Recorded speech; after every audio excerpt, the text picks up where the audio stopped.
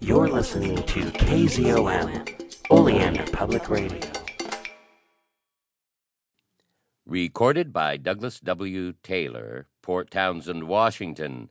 On Facebook at facebook.com/Papa Doug Actor. Astounding Stories 15, March 1931, by Various. The Phalanxes of Attlans, Chapter 9. It would have taken no trained eye to observe that something very unusual had happened in Attlans. Some of Heliopolis' many wide streets were quite deserted, save for several small, bright red, cat-like reptiles that the Atlanteans sheltered as pets. But in other thoroughfares large throngs of people milled uneasily about, while listening to the impassioned harangue of black-robed priests. Everywhere business was at a standstill, shops were closed, and markets tenantless. Riding at an easy hopping gallop, the aviators urged their green, scaly mounts to the side of Hero Giles, for here and there some wandering citizens, spying the Americans, would yell shrill curses and shake their fists. Reining in, Nelson demanded to know the reason for this unaccountable hostility. "'Tis the work of our gentle and holy priests," explained Hero Giles with a hard laugh. "They have told the populace ye are magicians, seeking to set other gods above Poseidon."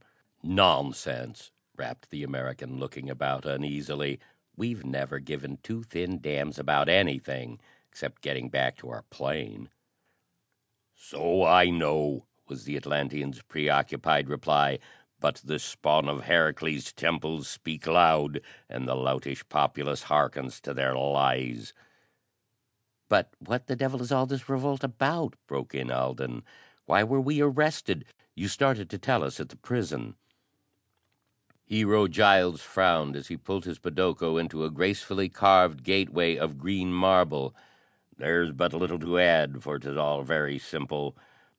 The priests have laid impious hands on his splendor Altorius, and imprisoned him in the great temple of Poseidon. We nobles have defied the archpriest, for the dog-conceived Jeroboam already marshals his forces for a fresh attack, knowing that Attlans is sore beset by internal strife. Have patience, for now we go to the council chamber, where ye shall hear everything." To say that the newcomers found the Council of Nobles in a furor would be to put it mildly. Their angry voices carried far down the beautifully ornamented corridors of the Imperial Palace, which was used as headquarters. "Sounds like a dogfight going on in there," muttered Alden anxiously. "Don't like the sound of it a bit. I hope they feel kindly towards us." Nelson, swinging along with his ragged shirt fluttering like a scarecrow's, nodded. "Yes, so do I. But I guess they need our help, or Hero Giles wouldn't have risked his life to save us." Conscious of the value of appearances, the dark-haired aviator unconsciously straightened his frayed black tie, buttoned the sleeves of his khaki flannel shirt, and otherwise made pathetic attempts at improving his appearance as the clamor of wrangling voices grew loud down the corridor. His wide shoulders swinging to his stride, Hero Giles flung open a door, beautifully wrought with leaping podokos, and halted on the threshold. "Death," rumbled a voice from inside. "I say death to the wanderers. Let us make our peace with the priests, lest they slay his splendor forthwith." "And that's what I call a nice friendly greeting," was Alden's murmured comment. "Better get your gat handy, Vic. I'll bet they've got a reception committee of retortii men behind the door." There was no time for Nelson to reply, because now the threshold was at hand. Inside, seated at a table, he had an impression of perhaps 10 or 15 scarred and angry-looking veteran nobles, whose green cloaks and bejeweled armor revealed their high rank. In mid-dispute they halted, eyeing the three figures in the doorway with curiously conflicting expressions. Some smiled a relieved welcome, some stared in surprise, but not a few greeted the Americans with lowering brows and angry, threatening eyes. "Hearken!" Hero Giles greeted them. By Poseidon's grace, the wanderers were saved from a vile death. Rise, heroes, and bid them welcome. Ah, the wanderers! In an instant Hero John was wringing Nelson's hand. Oh, blessed hour! I had feared for ye both. Welcome, Hero Alden. A faint flush crept over the young man's wan and trouble-lined face. "'Tis well ye've come," he whispered. "The council was prepared to change their intent towards ye." A grizzled, one-eyed prince arose, and, leveling an accusing forefinger at Nelson, shouted, "'Tis he hath caused the rebellion. Slay him."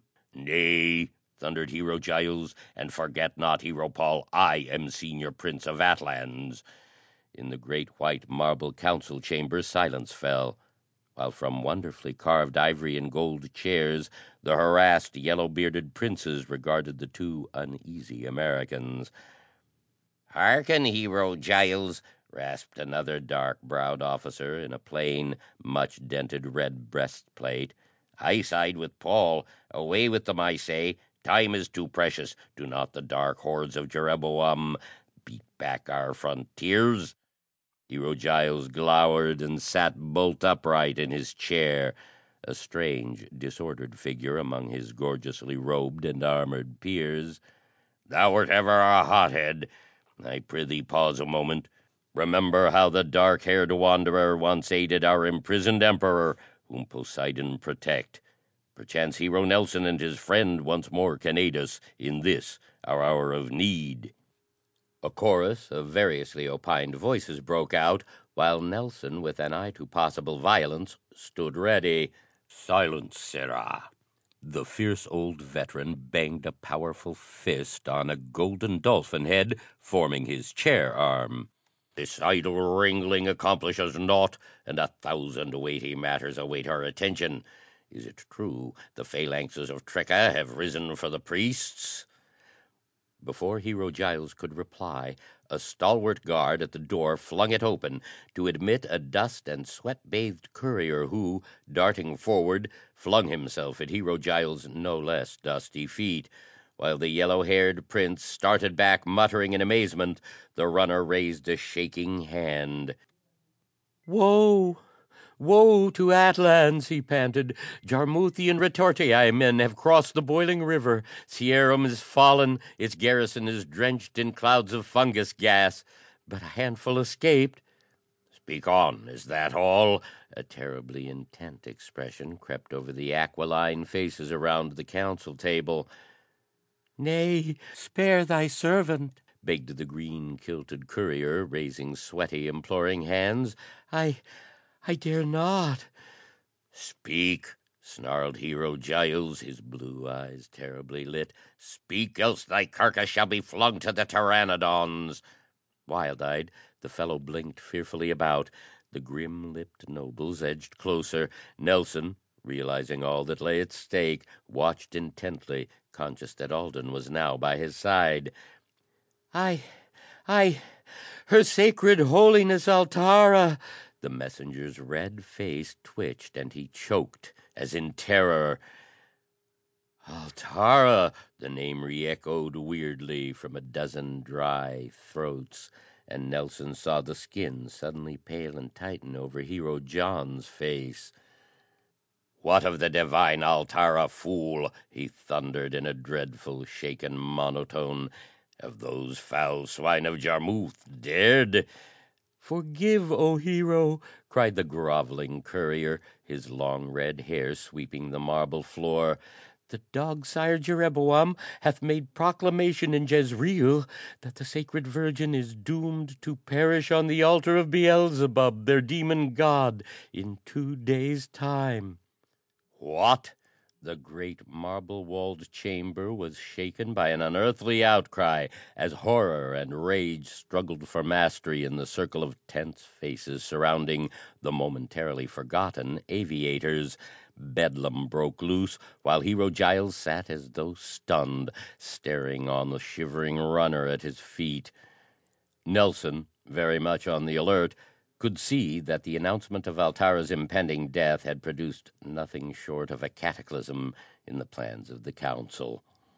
Like men paralyzed by electric shocks, the yellow-bearded veterans and nobles sat stupefied, frozen in their last gesture. Then, in the midst of their silent despair, came the sound of a curious, high-pitched horn that had in its notes something of the eerie wail of a fire siren. The effect was magical, for the nobles sprang up, hands on sword hilts and eyes searching the corridor. "The priests!" gasped a short, broad-shouldered noble at Altorius' left. "By Poseidon, 'tis the fanfare of the Heracles himself!" Then, indeed, did the council glower, for, as Nelson soon learned, Heracles was the moving spirit and evil genius of that priestly party which had dared to imprison the emperor. Again the horn wailed its warning of the archpriest's approach, whereat a stalwart hoplite in green-painted armor clanked in, saluted stiffly, and waited for Hero Giles' instructions. "Bid the old man enter," directed the prince at last. "Tell the Greybeard he has naught to fear if he comes alone. Otherwise, bid him return to his kennel in the temples." A moment after the hoplite had vanished, there appeared in the doorway a tall, emaciated old man, on whose silvery head was set a curious golden mitre, ending in the shape of a wondrously bejeweled trident. The curious Americans noted that the archpriest's robes were as black as his evilly glittering eyes, and were embroidered with curious cabalistic symbols done in silver thread. In his withered hand Heracles carried a ceremonial trident, the mark of the head priest of Poseidon. As though wary of advancing, the archpriest paused in the doorway, not 3 feet from where Nelson stood, poised for action. Deeper grew the silence of disaster, while the American furiously searched his mind for some means of thwarting the death in store for him and his companion.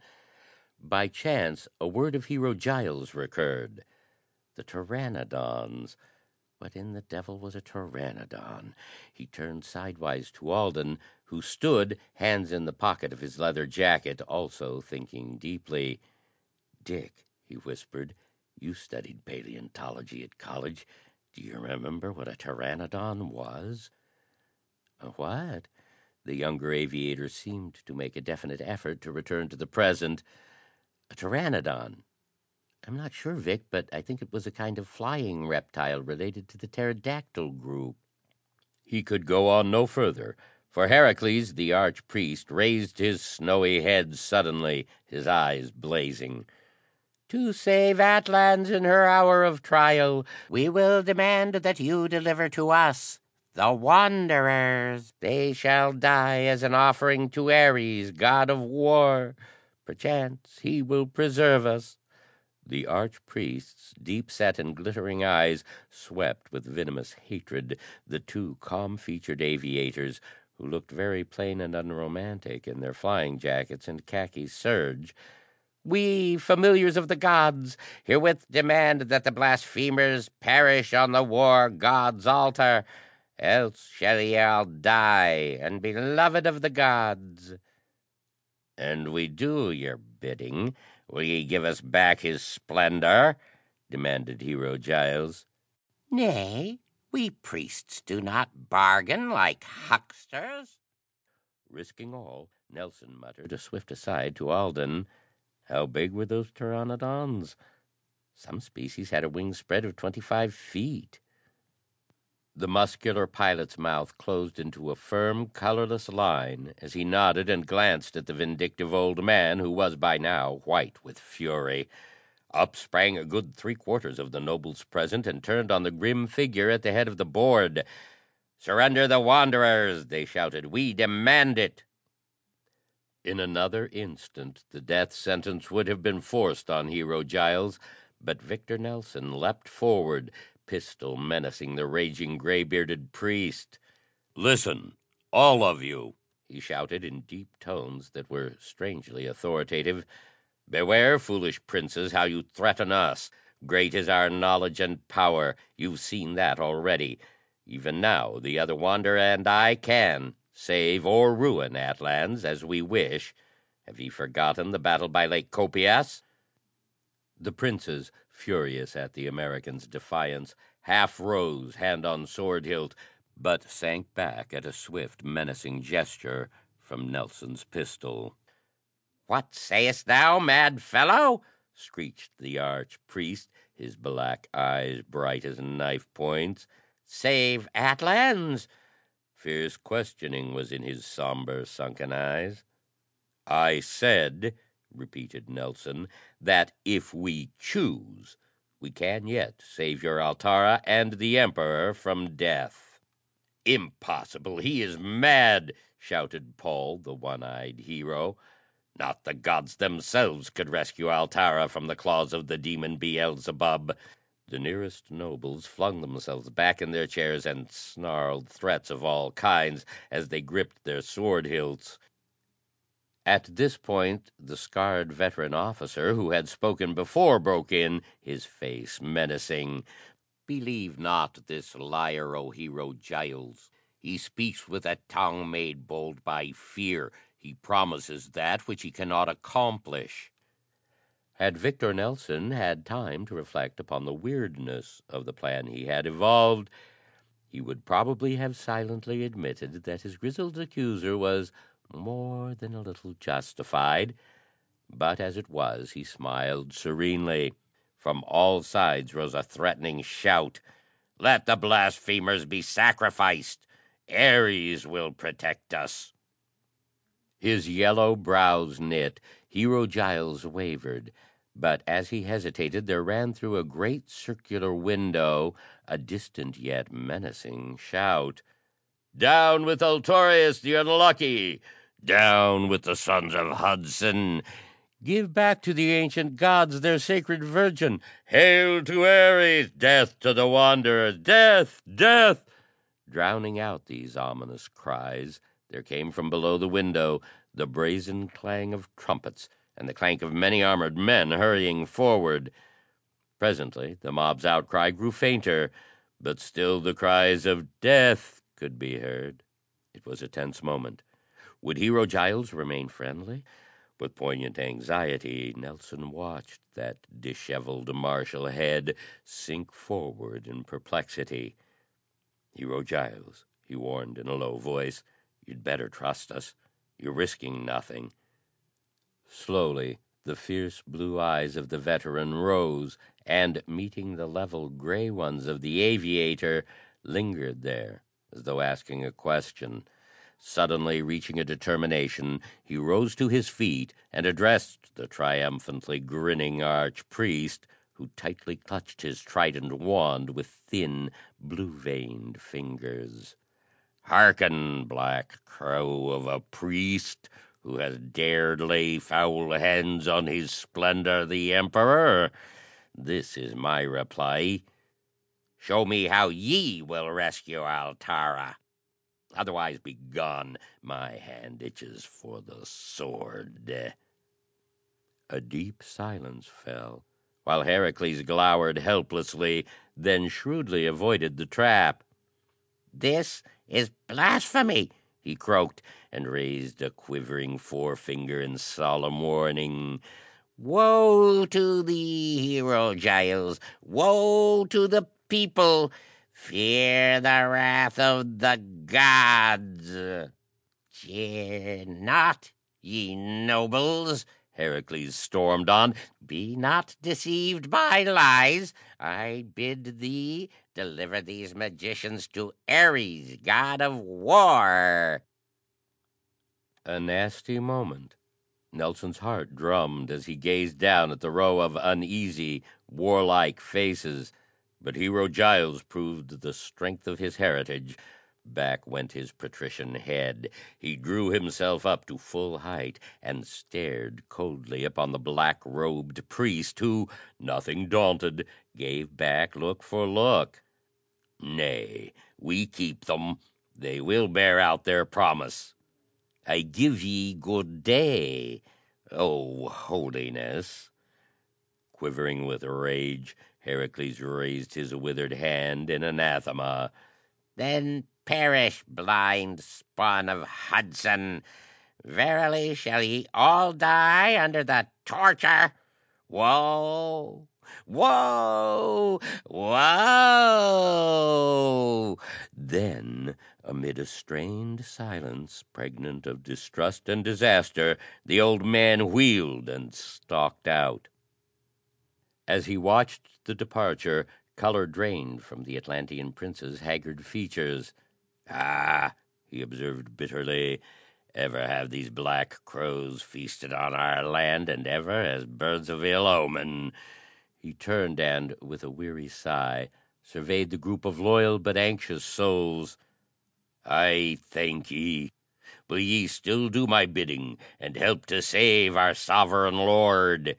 Out flashed the swords of a dozen odd nobles as they raised the hoarse, ringing cry of "Altorius!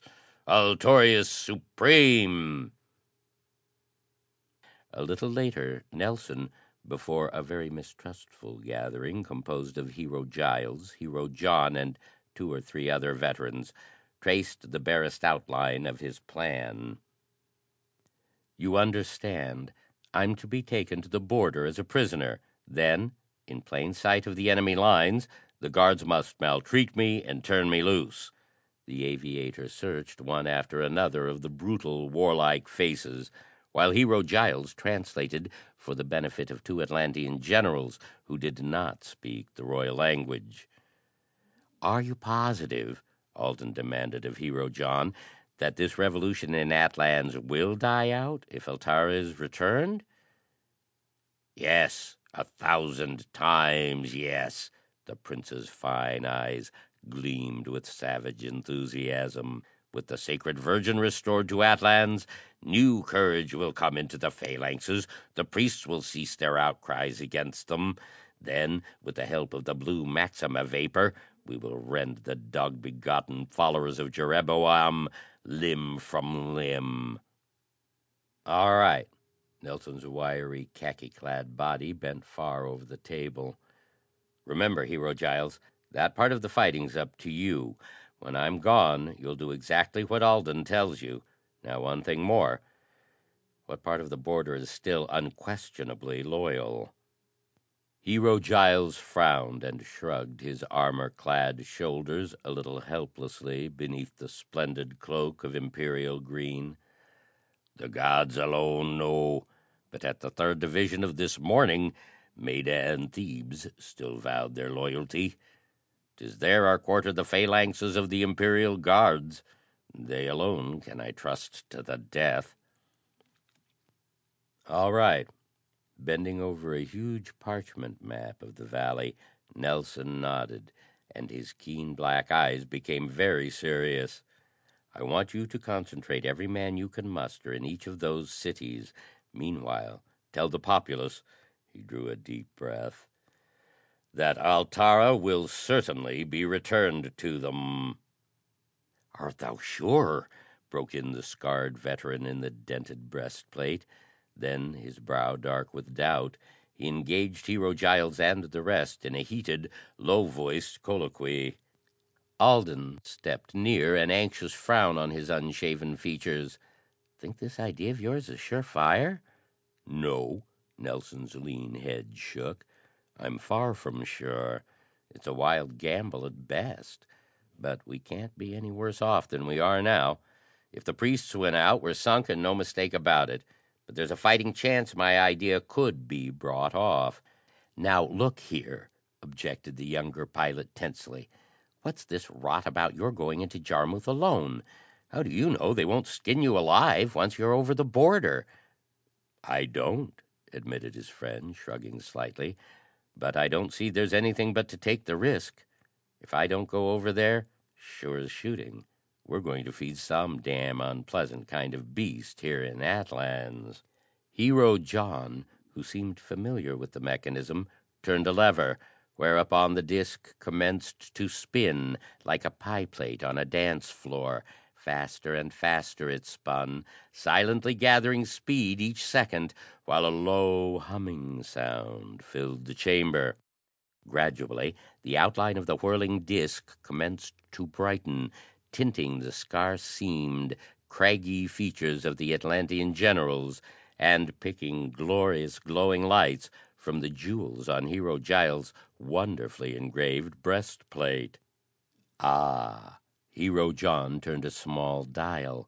The crystal warms. Look, O wanderers! Nelson rubbed his eyes incredulously, for in the heart of the shimmering circle had materialized the outline of a room with walls of yellow marble. "Well, I'm damned!" gasped Alden. "See how it flickers." As the revolving disc of crystal gained top speed, the flickering subsided, and a picture, clearer than most photographs, could be seen in the center. A wondrously slender, yellow-haired young girl, clad in Grecian robes of pale blue, sat in deep despond upon a plain wooden couch, with a black-haired servant kneeling before her, apparently lacing sandals on her tiny, pink-hued feet. "Bring closer the face," snapped Hero Giles gruffly. Gradually the focus changed, like the close-up of a movie camera, until in the center of the madly whirling disc could be seen in minute detail and living color the face of an indescribably lovely girl. "Whew!" muttered Nelson, staring in silent amazement. "No wonder they want her back. She makes Ziegfield's little girls look like Armenian refugees." He cast a sideways glance, but Alden had apparently not heard him. The younger American stood gazing with rapturous joy at the girl. "Aye, aye!" The two veteran generals uttered stifled groans, and one of them drew a hand across his eyes. "Poseidon save her! Aye, preserve the fair Altara!" "Wouldst thou not doubly save her now?" demanded Hero John in a low voice that bespoke his anguish. He seemed suddenly older than the grim, helmeted veterans to either side. "You bet. I guess a man sees a face like that only once in a lifetime." "And now," Nelson continued with an effort to return to the practical, "there's no time to be lost. So I'd just like to take a look at those pteranodons of yours." A few minutes later, the two aviators found themselves nearing a lofty structure which adjoined the imperial palace. It was constructed along the lines of an immense aviary. Between beautiful, glistening Ionic columns of white marble gleamed bronze bars set at regular intervals to prevent the escape of the most appalling creatures which could ever have skimmed the air. "What in the devil is your idea?" demanded Alden, taken aback. "God, look at the loathsome brutes!" Some of these huge flying reptiles were hopping awkwardly over the ground, picking at bones and refuse, littering the floor with long pelican-like bills, which were, however, very much thicker than those of pelicans, and set with sharp teeth at least 6 inches long. "Not very pretty, are they? Kind of look like huge bats," commented Nelson thoughtfully. "Wonder if they could be handled." "Yes, their wings are leathery. Look at 'em up yonder." Alden pointed to the roof of that immense aviary where, hanging head downwards like gigantic bats, must have been hundreds upon hundreds of the pteranodons. One of them, whistling oddly, fluttered up to the bars, affording the wanderers an excellent view of a loathsome head, the back of which ended in a curious sort of horn that, projecting backwards, jutted far above its rear. Fierce vermilion eyes with green irises glared at the Americans through the bars, and great wings of greasy-looking leather fanned a disgusting stench from the interior of the aviary. "Sweet little things," was Alden's comment. "God, imagine having one of those great things swooping down on you." "Hey, Alden, look at that big devil over there. He must have a wingspread of 30 feet. Big as a moth plane, isn't he?" For answer, the pteranodon clattered its vast beak savagely. One of the generals stooped and, catching up a huge slab of meat from a basket nearby, hurled it through the bars into the gaping jaws. "What would ye with these creatures?" demanded Hero Giles with undisguised curiosity. "You'd be surprised." Nelson was not deliberately rude, but his mind was wrapped up in the daring project he had evolved. "I want a couple of the biggest of these caught and set aside in a courtyard where there will be no one looking on. If your people can train and handle podokos and allosauri, I guess a couple of Yanks ought to be able to manage these flying nightmares, so don't you worry about us." Hero Giles uttered a grim, significant laugh. "Thou hadst best manage them. I note yonder pteranodon is in need of nourishment." End of Chapter 9. Recorded by Douglas W. Taylor, Port Townsend, Washington. Thank you, everyone, for being patient for these current and upcoming episodes. Had a rash of sickness and family issues currently, and yeah, so I now present you with March and early April on People's Guide to the Cthulhu Mythos. We would also like to welcome Gretchen Martin to the cast of People's Guide to the Cthulhu Mythos.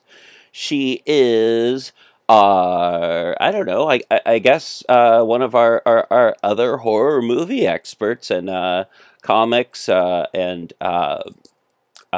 manga and a lot of other stuff. And yeah, no. So welcome, Gretchen, and check us out on People's Guide to the Cthulhu Mythos at PGTTCM, PGTTCM.com, at PGTTCM.com. Just search any of those. You'll find us eventually. We're on Facebook, Twitter, YouTube,